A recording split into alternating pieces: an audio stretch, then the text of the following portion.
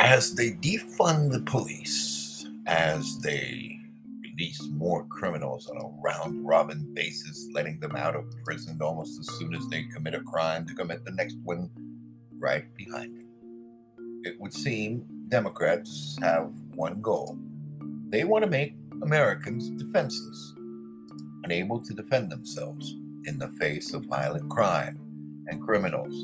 It is weird almost. They have gone into a full gun grab mode in a way they haven't before. Joe Biden usually says exactly what he's thinking, sometimes even when he doesn't even want to say what he's thinking or whether he's thinking or doesn't anymore. He has called for a ban on handguns. Yep. And the other day, he's said that violence and crime are escalating daily across the country. But this is the thing.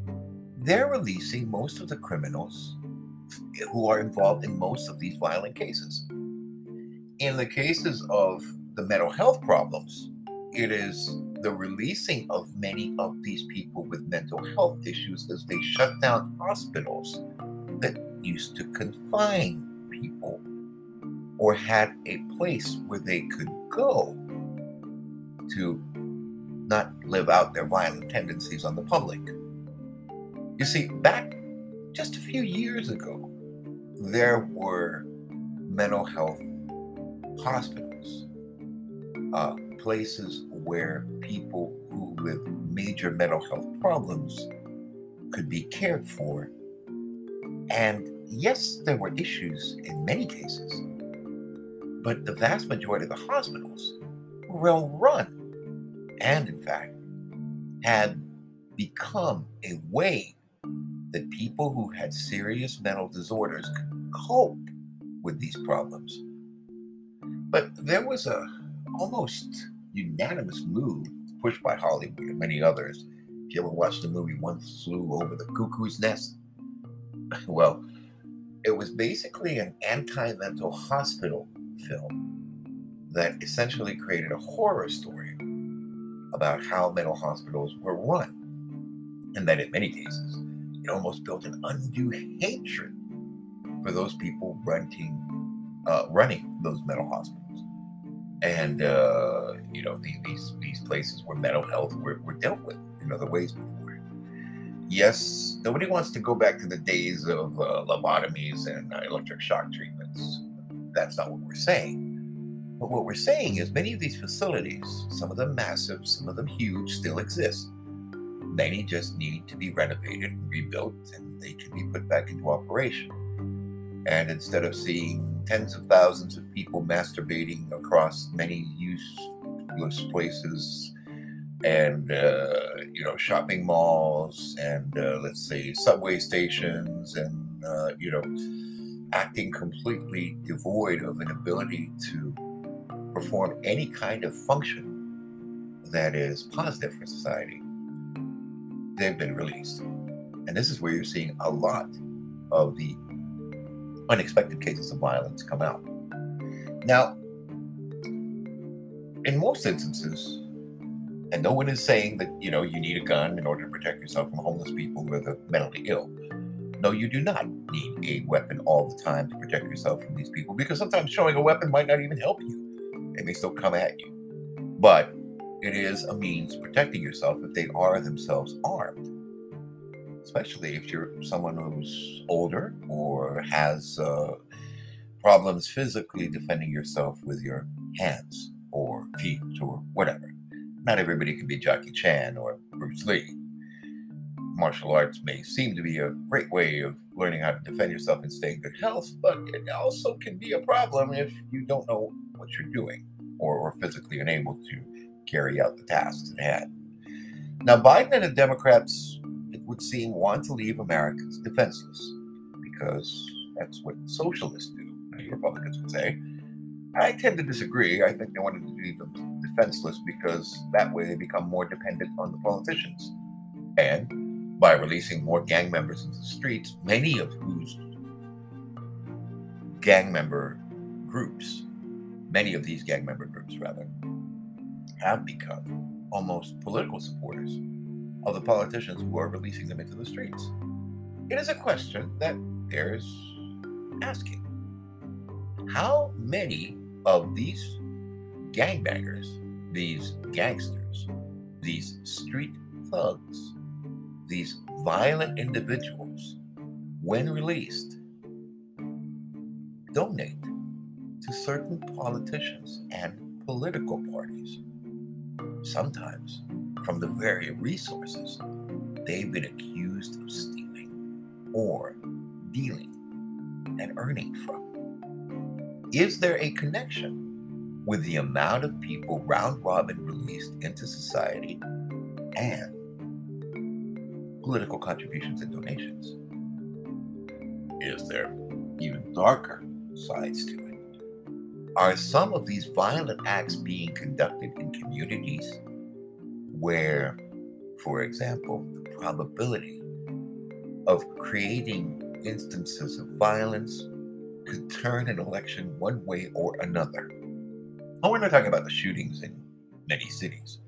We're talking about an occasional beatdown of an elderly Asian or someone suddenly acting violent towards a nurse or a doctor, or all of these things that continue to spiral out of control in society. How many of these cases of criminal assault are instigated by groups who are allies of political leaders for whom enraging some groups could be something that leads to political gain? Think about it. I'm Mike of New York. We'll be back after these messages.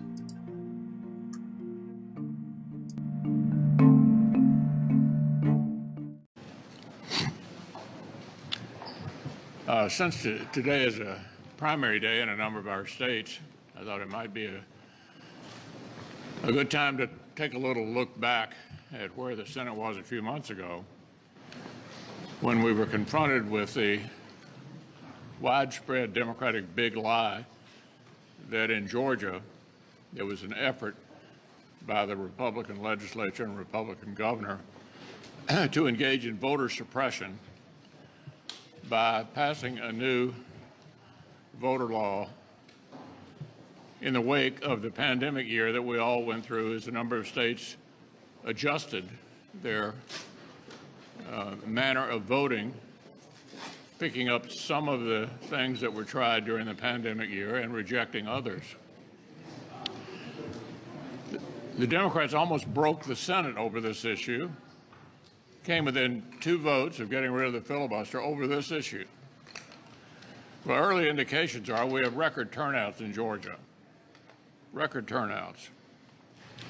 The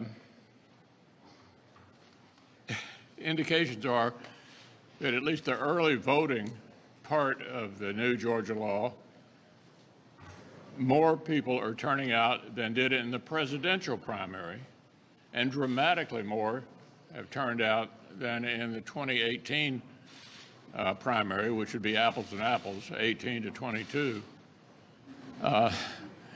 This conclusively proves so far that there's no effort in Georgia to suppress the vote.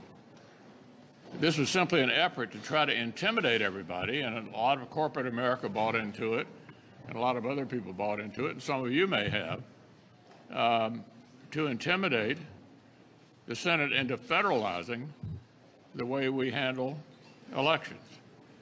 It was a big lie, and the big lie is being in the process of disproven in Georgia today.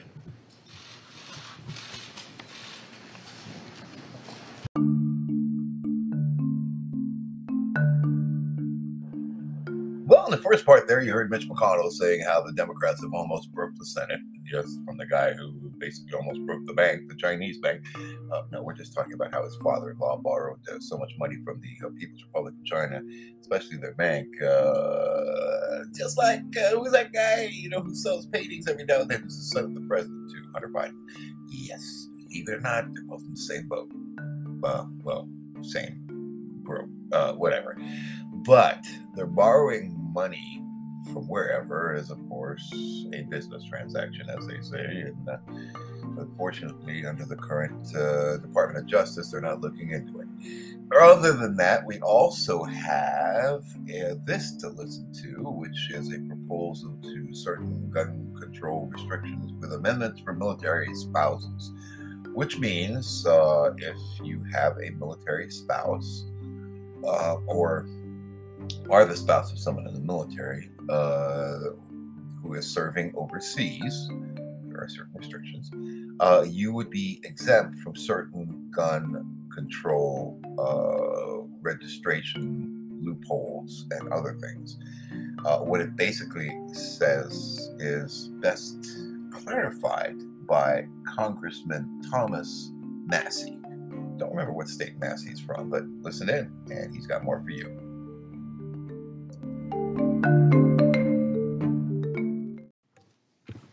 Amendment to the amendment in the nature of a substitute to H.R. 7910, offered by Mr. Without objection, the amendment will be considered as read. The gentleman is recognized for 5 minutes to explain his amendment. Thank you, Mr. Chairman. I offer this amendment sincerely, and I want to explain some of my motivation for offering it. We think a lot about our active military who are deployed overseas and, putting their lives on the line and pausing their personal development, their careers, in order to protect this country. But too often we don't think about their families at home. And in the case of, for instance, the wife at home who's taking the kids to the doctor, who's paying the bills, paying the mortgage, getting the yard mowed, fixing the car, basically, in many ways, operating not just like a single mom, but taking care of the military member's business as well, affairs, while he is deployed. And it occurs to me, and this is the case, that a lot of people who enlist in the military, they start their lives early. They get married early. It's not uncommon for somebody under the age of 21 to be married and in the service. And that single, the wife at home, who's almost like a single mom, if they have kids at that point, has a tremendous burden. And we shouldn't add to her burden that she cannot defend herself and her kids when her husband is deployed. Yet that is what raising the age to purchase a modern long rifle or shotgun is going to do. Already, if you're under the age of 21, you cannot buy a handgun from an FFL.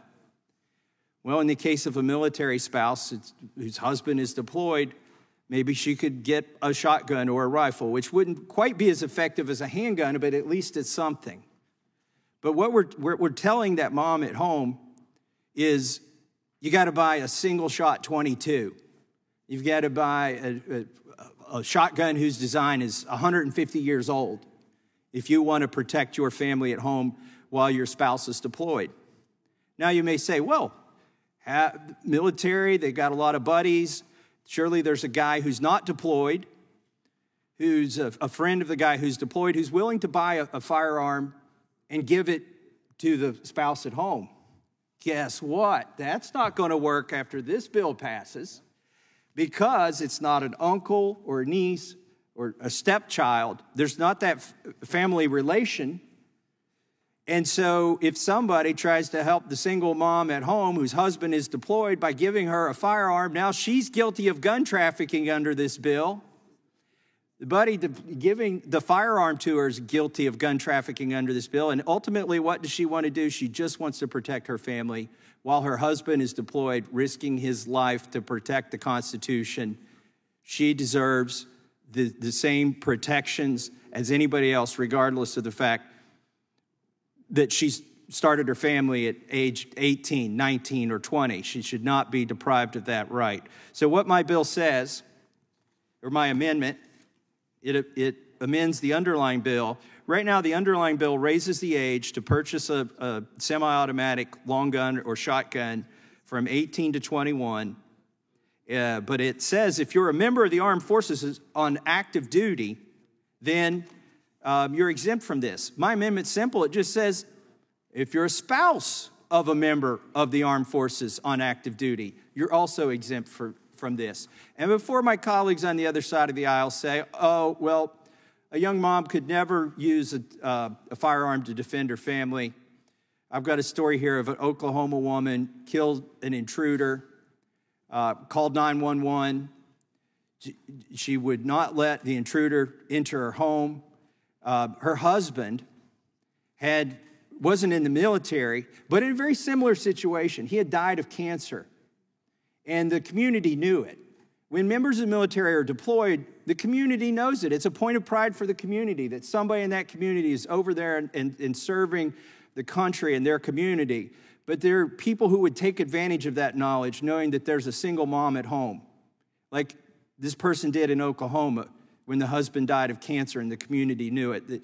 But this mother was able to defend herself and her baby with a firearm, and we should not deprive anybody of that right. And that's what my amendment does. It protects that right. And I yield back. Center fired. Does the gentlelady insist on a point of order? I do not insist on my point of order.